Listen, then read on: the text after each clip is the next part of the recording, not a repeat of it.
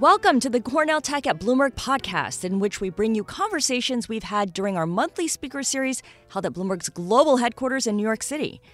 Cornell Tech at Bloomberg brings together students from Cornell Tech, Bloomberg employees, and members of New York's technology community to hear from entrepreneurs, investors, and thought leaders, luminaries from the global technology sector. Whether it's a can't-miss drama, laugh-out-loud late-night show, or highly compelling documentary, most television viewers have at some point viewed original content from Turner. I'm Scarlett Fu of Bloomberg Television. As a media company, Turner broke ground developing programming that was heavily based on research and knowing its audiences. In this episode, we speak with John Martin, former chairman and CEO of Turner, about the importance of putting data to use and how technology will shape the next generation of storytelling.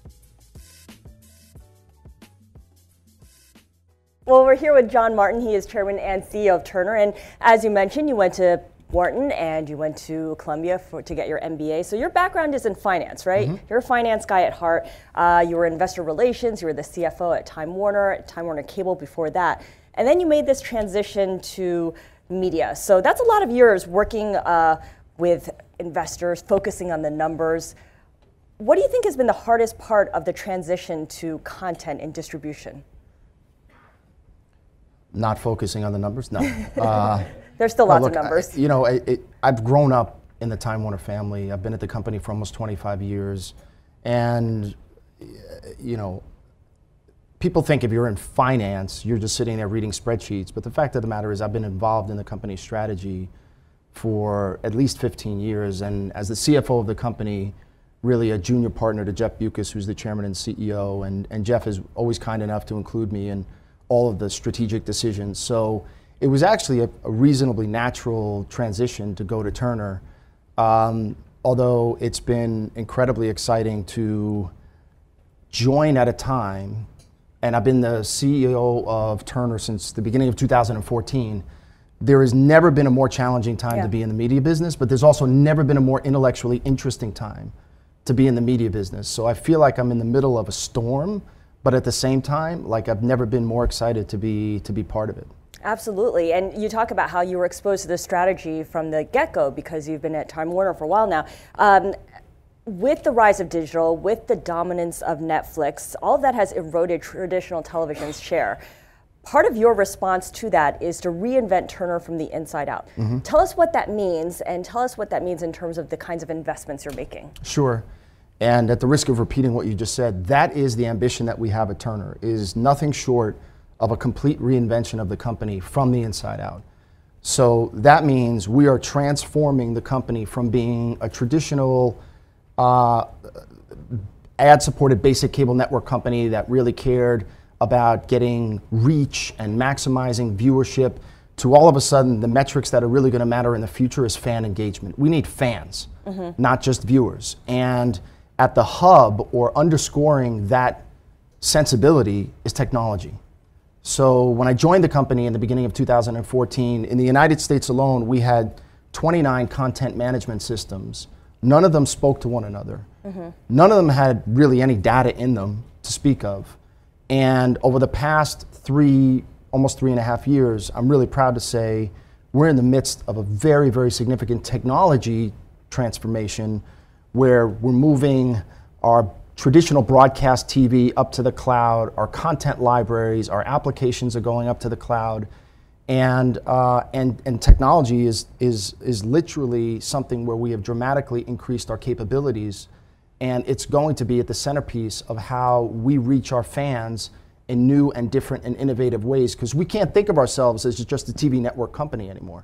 We're a fan engagement company. So wherever our fans are, whether on the mobile phones or iPads, and whether they're in South Korea or in London or in Dallas, we need to be able to reach them in a seamless way. And so that's been a very, very fun part of the job, which is to really make significant investments in technology to support everything else that we're doing in terms of creating premium content. So you've been doing this for a couple years now, this effort to turn Turner inside out. Where are you in the process? So would you say that you're in the second inning? It's a work in progress. The 8th inning? Give us something specific. I don't know. I'd say we're in the 4th inning. 4th inning. Yeah, no, I'm really proud of what we've been able to do. We centralized all of our technology operations into one organization. We've made meaningful investments We are looking to honestly lead the industry. And this whole notion of personalized content, which I think the whole industry is barely scratching the surface of, but we're doing things like, imagine in your household, do you have any kids? I have 2. Okay, so good. We didn't practice this ahead of time. And hopefully how old are they? 11 and 13. Okay. So are they Cartoon Network watchers? Of course. Please don't say no. Okay. All right. So, but imagine if they're watching Cartoon Network and they're watching the live, what we call the linear stream, the feed. We will shortly have the ability to serve up different Cartoon Network experiences to your children based on their preferences. This whole idea of personalized networking, which I don't think people are really thinking about right now, but it's going to completely transform the way that people enjoy media. So it takes on-demand to a whole new level, essentially. It takes on-demand to a whole new level. Imagine, I mean, how many people use Spotify? We want to create, Jesus, it's a lot. We want to make our video sort of like Spotify, in the sense that people can create their own content list. They can archive it, put it in libraries, access it whenever they want to, wherever they want to.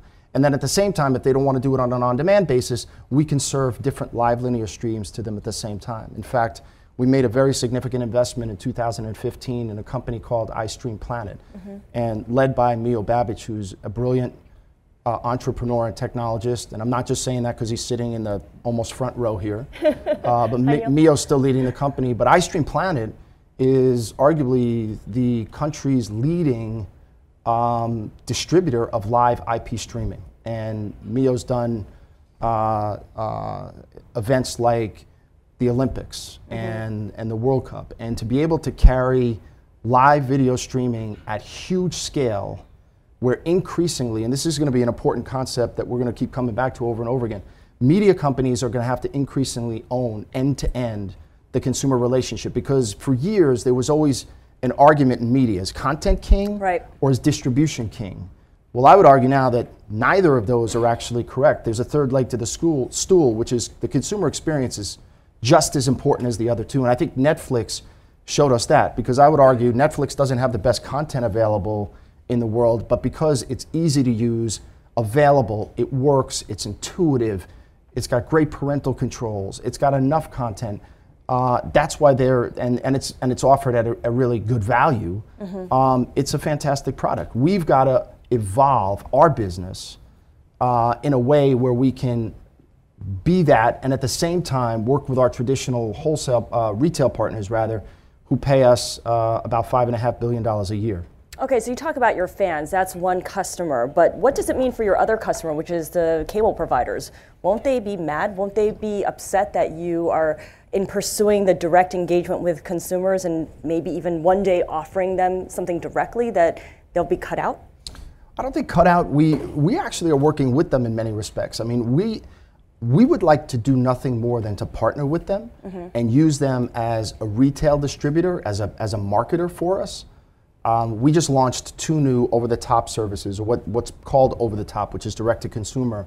We launched a product called Filmstruck, which is a complement product to Turner Classic Movies. It's a film library product for movie enthusiasts. And we just launched another product called Boomerang, which is will eventually have probably 4,000 episodes of classic and iconic programming from both Cartoon Network and Warner Brothers. And we would love to be able to go to our traditional cable satellite telco partners and say, work with us, be distributors of this product, we'll cut you in on the economics, and then we can kind of ride on their back, so to speak, as they offer it in all of their call centers, which is, because those businesses are massively transactional. And if they choose not to do that, then that's fine. We could just go direct to consumer ourselves, which is what we're doing. But I think, this whole, look, it's an understatement that the whole distribution landscape is changing, right? I mean, you've got new players coming in, you've got SVOD players, you've got virtual players that are being called virtual MVPDs. So the distributors are not going to have a choice but to lean into this and try to figure out how they're going to carve out their space if they're going to remain relevant in the future. And of course, AT&T is in the process of trying to buy Time Warner. I haven't heard that. Really? Yeah. Well, it's not official yet. Is that a secret? That might be one reason why. It hasn't been approved, right? And we're still waiting for approval, government approval of that. How does that purchase fit in with your strategy? I think it fits in perfectly, honestly, because as I was mentioning about technology, we've been moving as quickly as we can. We started, honestly, 3.5 years ago from sort of a standing start, and we've made a tremendous amount of progress, and I'm really proud of the technology team and all of our employees at Turner in terms of where we are now. But if you think about just in terms of sheer scale of what AT&T, the assets that they have, if you think about the tech platform that they have, the data, which increasingly is going to transform not only how we monetize audiences, how we market our products and services, and then even eventually how we create content in and of itself. And they own DirecTV, which has 25 million customer relationships in the United States, and then they have 130 million, more than 130. 130 million mobile relationships. So that provides an incredible landscape for us to work collaboratively to try to innovate together, create new products. It gets us to our tech ambitions much faster than we otherwise could have done on our own. And I think the winner in all of this is going to be the consumer, because I think they're going to continue to get better and better products, and advertisers are going to continue to benefit because we'll be much smarter about who is actually consuming the video content that we're offering up. So talent and personnel will be key in executing this vision that you have. Give us a sense of what jobs will look like at Turner in 5 years' time or in 10 years' time. It's going to look fantastic. What kind of people will be hired? Are we talking about the traditional creative types, or? Well, we're always going to need we're a premium content company. So if we don't continue to create great stories, whether that's on the CNN side through just our live coverage of news, or whether it's through Cartoon Network's creation of kids animation, or does anybody watch Adult Swim?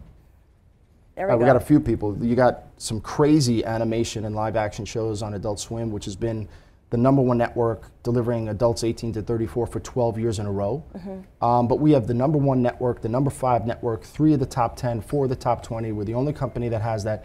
We have to keep investing in premium content. We've got sports that matter, which are locked in through beyond 2020. So we're going to continue to want the very best storytellers and creatives. But at the same time, I would like Turner to be known more and more as a company that is attracting the best and the brightest technologists. What does that mean? What kind of technologists would find a job at Turner in 5 years' time? We have a lot of Cornell Tech students in the audience. We have a lot of Columbia Business School students in the audience. Give us a sense of what you'd be looking for, what you're looking for now. Well, what we're looking for are people that actually can bring product experience. I mean, we need, if you look at, for example, CNN's digital business is a very, very big business. It's hundreds of millions of dollars of revenue.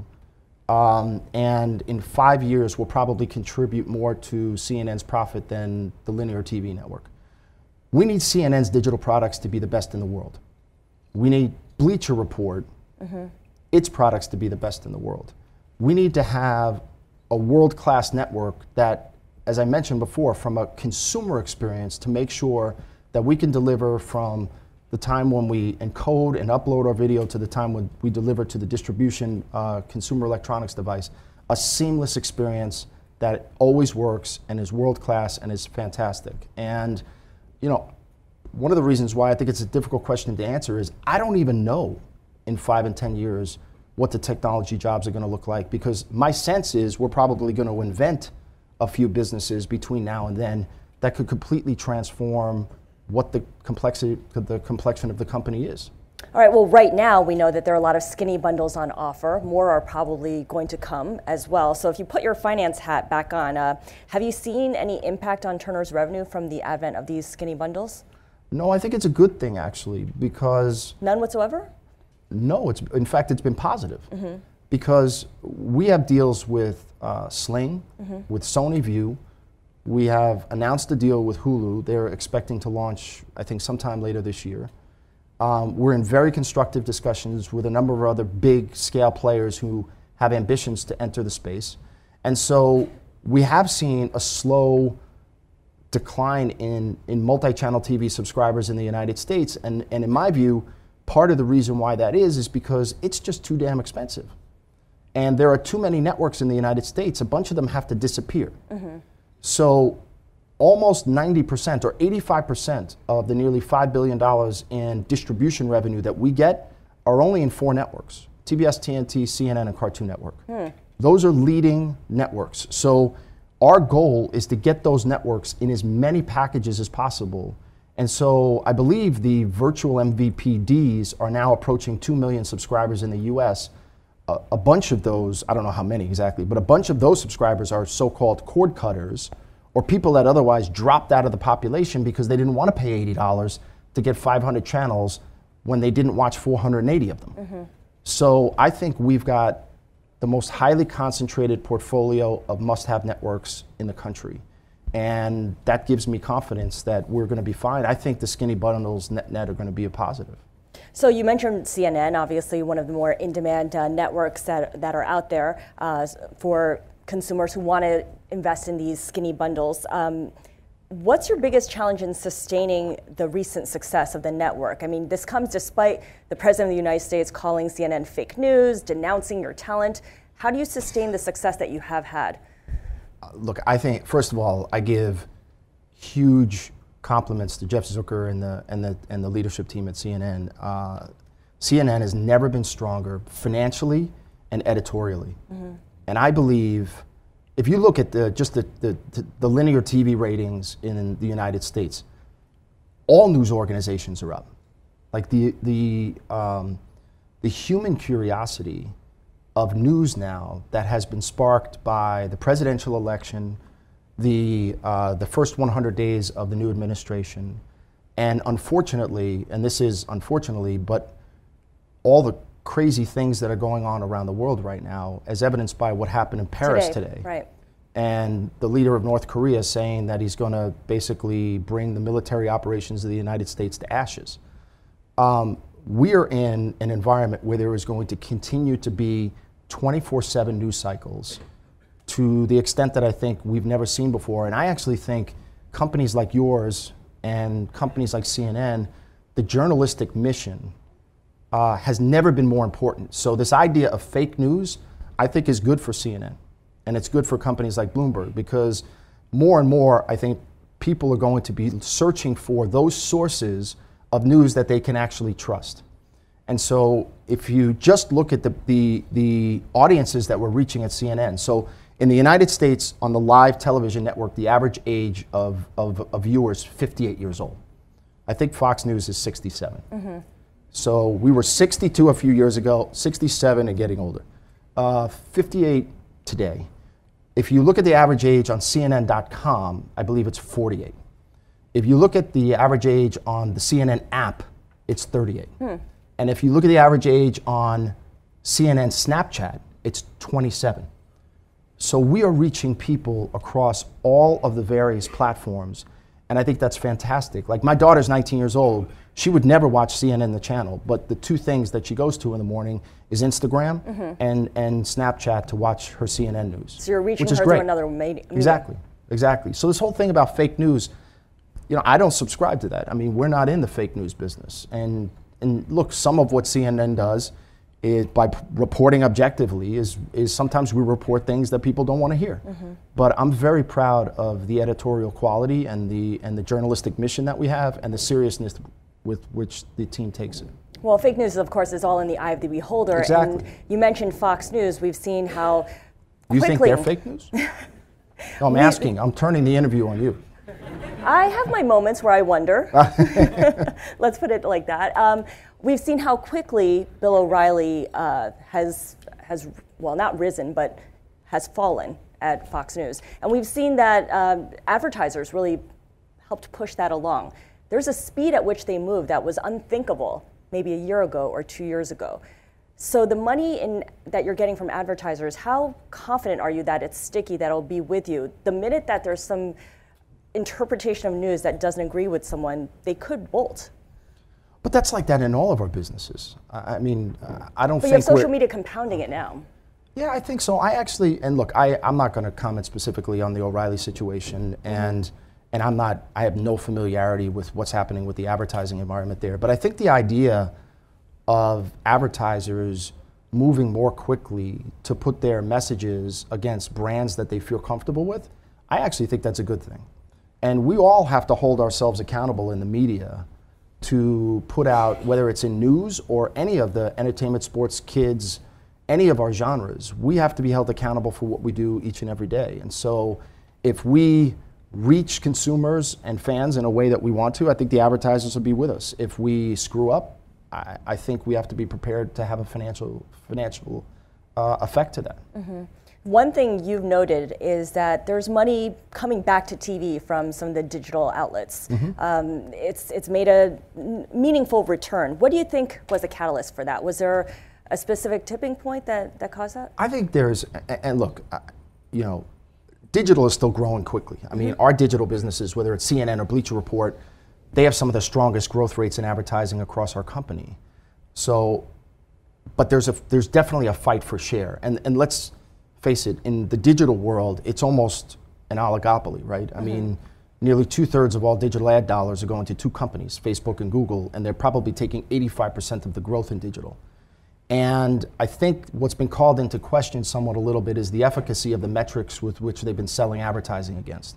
But what's really happening here is there's an arms race going on, and it's almost a race to the middle. If you're a company like ours, a premium content company, we're trying to develop the digital capabilities that we can go to advertisers and guarantee them audiences and return on investment and really be able to report out in a specific way to make sure that they're comfortable that their marketing messages are reaching the consumers that they thought they were going to. And that gets back to the technology investments that we've been making and the impact that data is going to have in really revolutionizing the way that we're going to be able to monetize those audiences. On the flip side, the big digital companies are doing the exact opposite, which is they're trying to get into premium content, whether that's YouTube or whether it's Facebook, and we're calling it internally at Time Warner it's a race to the center. Who's going to get there faster? Can TV pick up the best of what has made digital distinctive and different, and in the eyes of advertisers, a really terrific buy, versus, can the digital players get their hands on enough premium content that they can convince the advertisers to continue to go in their direction? Look, there's going to be plenty of money to go around everywhere, but I like the chances of TV with the reach that we have, the brand-friendly environment, and the immersive, incredible emotional connection that we have to storytelling. And the scale is what the advertisers like as well. One thing, though, that can be frustrating for any TV viewer, if you're watching linear TV, the commercials are long, they're boring. Even when you're watching it on demand, you can't get past it quickly enough. You can't even fast forward through them anymore. How do you address that? We're going to reduce the number of commercials per hour. Really? Yes. So this is the challenge. It's the challenge and the opportunity. Because I agree with you. Again, why has Netflix risen so much in terms of popularity, and why has Hulu risen so much? You can binge because watch. There's too much advertising clutter on traditional television. So we have announced on one of our networks, True TV, we've already taken a commercial ad load down in half. And we started that in the fourth quarter of last year. We've been revenue neutral to up so far. So you may ask yourself, well, how is that possible? We've also reduced the commercial loads on a number of our original programs on TBS and TNT. Are you doing more programming? How are you filling it? So we're making our programming longer. And so the way that we think we can make up for the reduced ad loads is we got to make the advertising better, more contextually relevant. We believe that our ratings are actually higher as a result of having reduced ad loads. In other words, if you looked at minute-by-minute ratings on traditional ad-supported cable, commercial starts, ratings go down, and then when the commercial ad pod is done, you hope that the ratings come back to where they were when you went into the ad pod. Well, if you have fewer commercials, you have higher engagement, higher average audience levels, and your ratings go up. We've also done some research that seems to indicate that if you make your advertisements more relevant and contextual, and I'll come back to that in a second, what does that mean? And you reduce the number of them, recall of the ads go up at least 10%. So you have higher ratings, higher recall, and then if anybody watched like basketball, March Madness? Anybody? Okay, a few people. you got to tune into sports more. We were putting on advertisements during the March Madness basketball tournament that had Charles Barkley in them, Samuel Jackson, Spike Lee. People, these were engaging, funny advertisements, and as premium content. As premium content in its own right. And so we now have studios internally at Turner where we're producing our own advertising. What kind of investment does that take? Well, I mean, it costs a little dough, but we're a big company. We're all right. What you're describing sounds like a Super Bowl ad where people stick around to watch like the 12 ads. months of Super Bowl ads, basically. 12 months of Super Bowl ads. Well, that's what it's going to have to, because ad-supported television is not going to be able to sustain if you continue to interrupt the television shows with very quick spots and dots commercials. There's been so much innovation in distribution, in programming, and there has not been a lot of innovation in advertising. And I think over the next 5 years, there'll be as much or more innovation in advertising than any of the other areas of the business. Do you see your competitors responding and doing something similar? Yeah, and we want them to, because this is a perfect example of, I think, the rising tide can lift all boats. Marketers and agency executives are saying, because everybody now, the buzzword is data. We have data. Come, buy off of our data. Well, they have to go, Time Warner has its data, and Viacom has its data, and NBC has its data, and they're looking up and they're saying, can't we standardize this thing? It would be much easier if we could buy off of one set of data that we can trust and that we can standardize. And so we just collectively made an announcement last week, us, Viacom, and Fox. It's a consortium called OpenAP. Maybe not the best branded name, but you need a better name. But it's essentially meant to begin to standardize the way marketers and agencies can buy audiences based on data that they can trust. And so we invite other companies to come join. It would be good for the industry. We want to compete on our product and our sales capabilities. We don't want to compete on, we have proprietary data that no one else has. I think that's a losing proposition.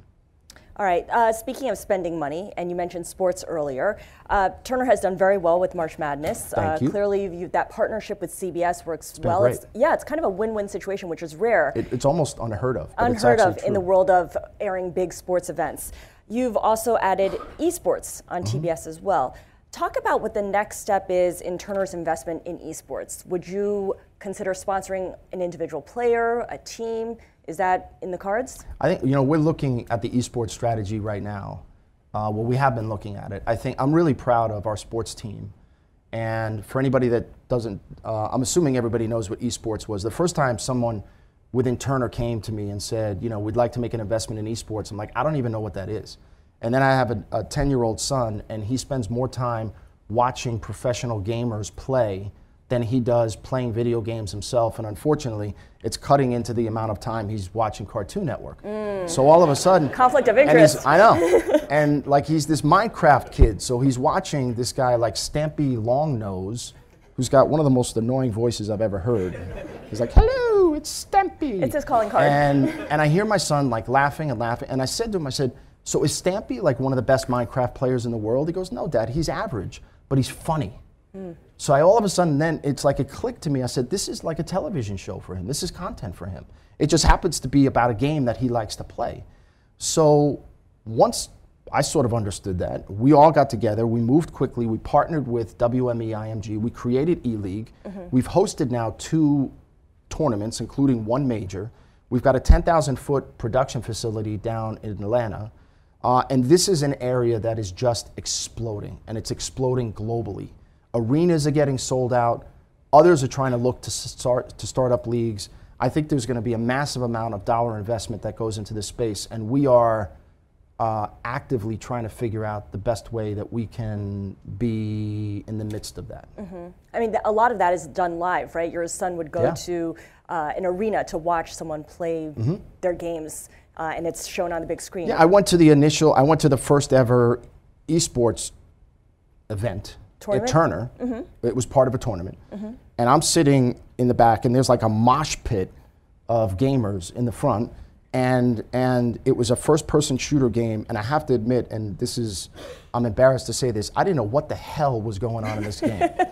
It was moving so quickly, and we had announcers and everything, but the only time I knew something exciting happened is when the mosh pit of gamers were going nuts.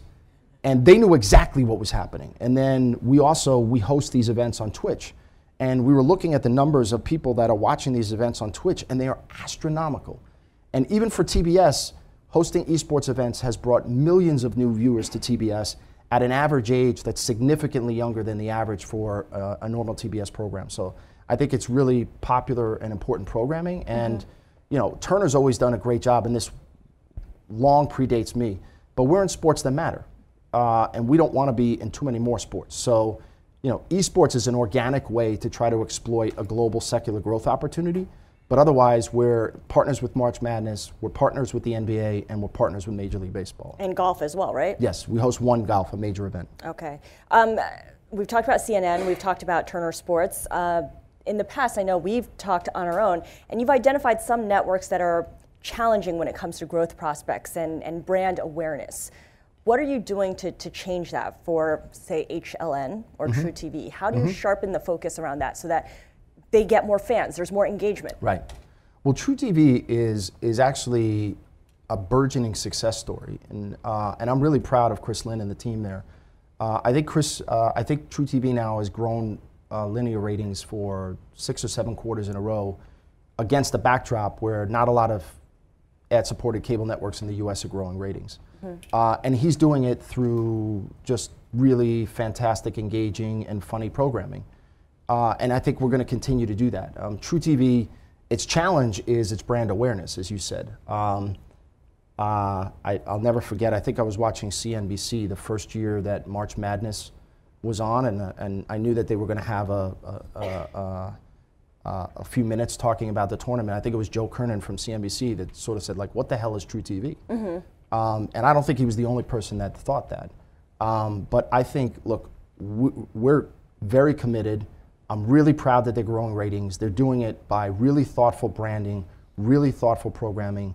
HLN similar. HLN is a bit of a challenge because it's an ad-supported network only. We don't get an affiliate fee for HLN. So we're completely, under Ken Joutz's leadership, completely changing out all of the programming. So we have an all-female led on-air talent during the day now between Robin Meade, Erica Hill, Michaela Pereira, and we have Ashley Banfield now on in prime time. And, they make tens of millions of dollars.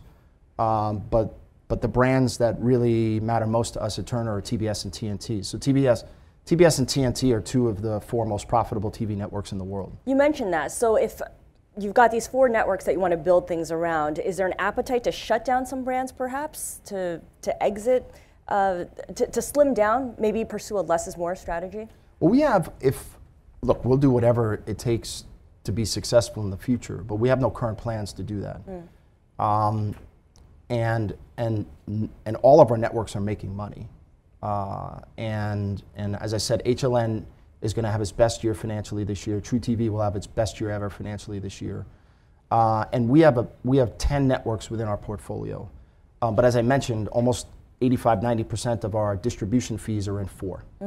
So we'll see. I think one of the most important things, or one of the most important jobs that I have at Turner, is to make sure that the company is in a position to be flexible enough to move in any direction necessary to sustain the health of the brands and the business overall. So having only 10, just to put that in perspective, one of our competitors, which I won't name, I'll whisper it after, but they have 14 networks that are below the top 60 in popularity.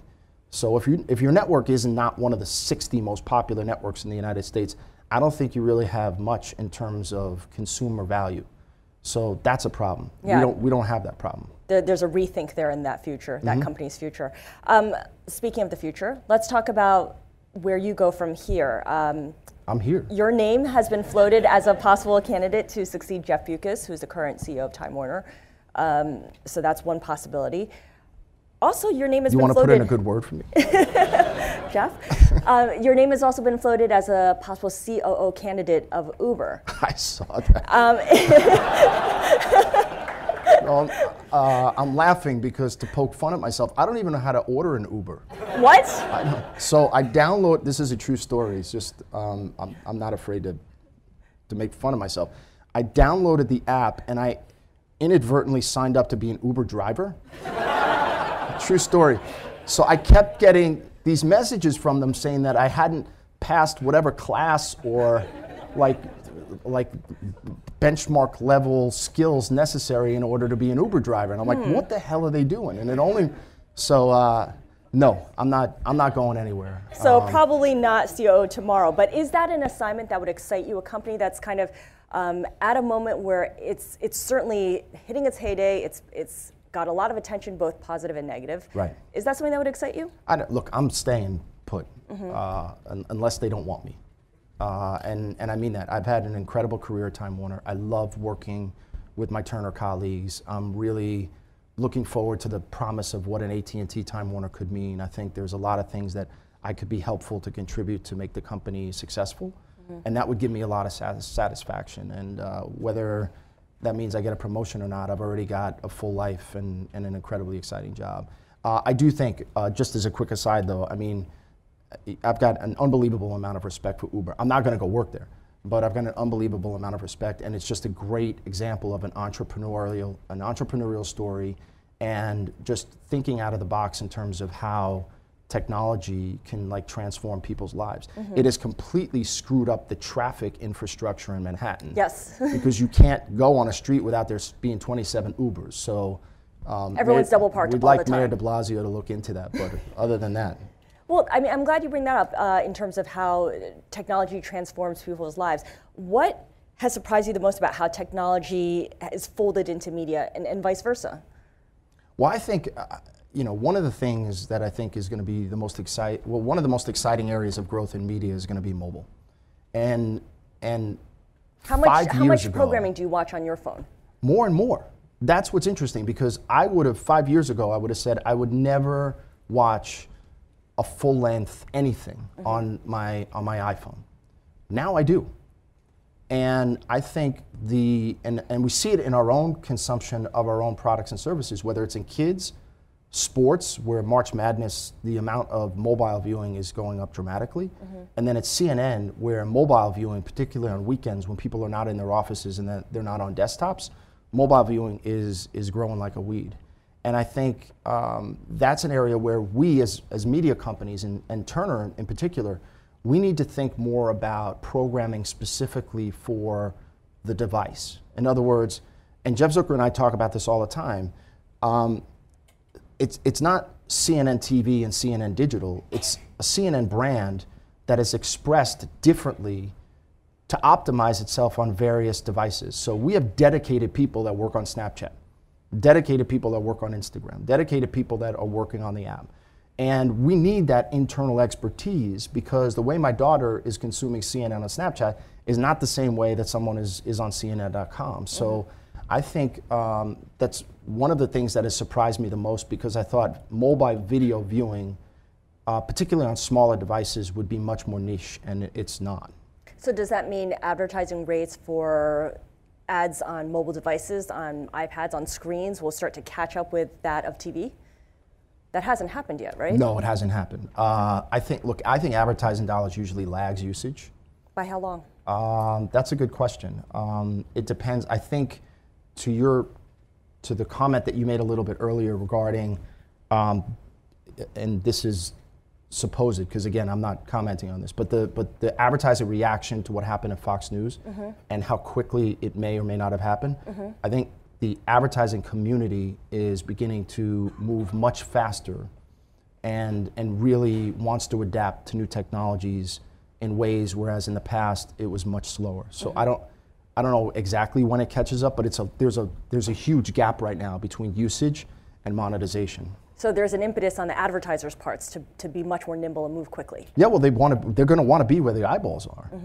So, and the elegance of advertising on mobile is getting much better. I mean, people are just getting much smarter in terms of how to show something. I mean, you know, the idea, and I'm old, so I don't see that well, but you know, a banner ad on an iOS device is impossible for me to read. But if you're scrolling through Instagram and you see like an elegant ad or an elegant ad that turns into video when you're scrolling past it, that could be a very effective way to reach a large group of people. What's the most memorable thing that you've seen on an iPhone or a small screen? That Is that resonates. like a trick question? No. That resonates with you where you're thinking, oh, this is great. If they could somehow scale this or if they could do more of this, this would be huge. Just instances of it where you see flashes of brilliance from something experimental that's happening on a smaller screen, on a mobile device. Look, I think, okay, I mean, I could name a lot or a few. I mean, I think if you look at what we're doing with Cartoon Network. This, by the way, so. No, I know. Yeah. So Cartoon Network is doing a personalized network on mobile devices. Mm-hmm. So if you go to, you know, My Cartoon Network or the Cartoon Network app, it's adaptive learning. And there's a bunch of machines in the background with algorithms that are understanding whether you like Teen Titans Go or We Bare Bears. There's AI driving yes. Cartoon Network. So I think AI on mobile devices is going to be transformative. And I think the other thing, which isn't necessarily on mobile devices, but the other thing that I think is going to be huge, which we're just barely scratching the surface on, is virtual reality. So I think augmented reality, virtual reality, and AI are three huge opportunities. So talk a little bit more about virtual reality and augmented reality, because it gets a lot of buzz, it gets a lot of press, but you don't really see people doing it and taking it up on a massive scale just yet. But I think it's early days. I mean, these are not easy to do. We were selling. Why is it so hard to do? I don't know. There's really smart people trying to figure out how to. I put on those virtual reality goggles. I'm like, there's some brilliant people who are doing this. Mm-hmm. We were selling virtual reality tickets to March Madness. So you could buy a virtual reality seat that puts you in this amazing seat, and you could watch the game from that vantage point. How did it do? I mean, we had. I actually don't know. I'll get back to you on that. Okay, putting you on the spot there. Go on. I don't want to bullshit. No. But that was something experimental. No, but just totally experimental. Uh-huh. But you know, I mean, I've seen so many virtual reality demos, whether it's, you know, Cartoon Network gaming, or sports, or one of the most interesting, or gaming itself. I was actually in an esports virtual reality where I wasn't actually playing the game, but I was following a player who was. Okay. So my son, there's one of the teams has a player named Taco. True story. He's like a 19-year-old kid who wears a ski hat like over his eyes, like up to here. Uh-huh. And my kid really likes this athlete, this e-athlete. Uh-huh. So you could possibly put on virtual reality goggles and not play the game, but you could follow Taco everywhere where he's going. And experience it with him. And one of the most crazy experiences that I've had in virtual reality was when I got dropped off in a street in Afghanistan with a CNN international correspondent. Mm-hmm. Just the experience, it sort of... was it frightening? In ways. I mean, I don't think it's going to be applicable to every single application of media, but I was never that high on 3D. I always thought it was a bit of, especially for TV, I didn't think people were really going to be that interested in it. But virtual reality will be a game changer. So how do we make sure, or how does the industry make sure that virtual reality doesn't go the way of 3D TV, which got a lot of buzz but ended up being kind of eh?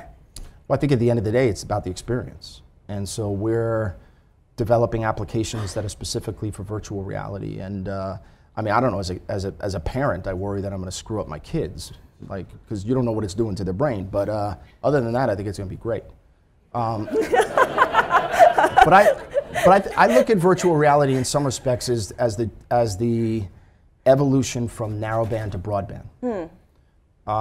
And I worked at AOL Time Warner at the time, and I remember that there were many people within the company that thought that broadband was merely an enhanced speed of narrowband. And I was sitting there saying, this feels like something fundamentally different. And I think virtual reality, while it may be more narrow because it'll be more applicable in certain areas than others, I think it's a game changer. What existential questions are you dealing with now that you thought was resolved maybe 2 years ago when it comes to your line of business? These are not easy questions. I know. Existential questions. About your line of business, about the prospects for your business? I think, I think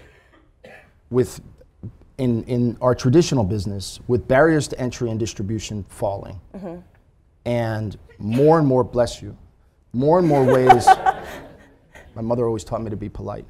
Well done. More and more ways for people to consume media or video content or even Instagram, looking at pictures. It's all taking up people's time. And time is arguably, in some respects, people's most valuable asset.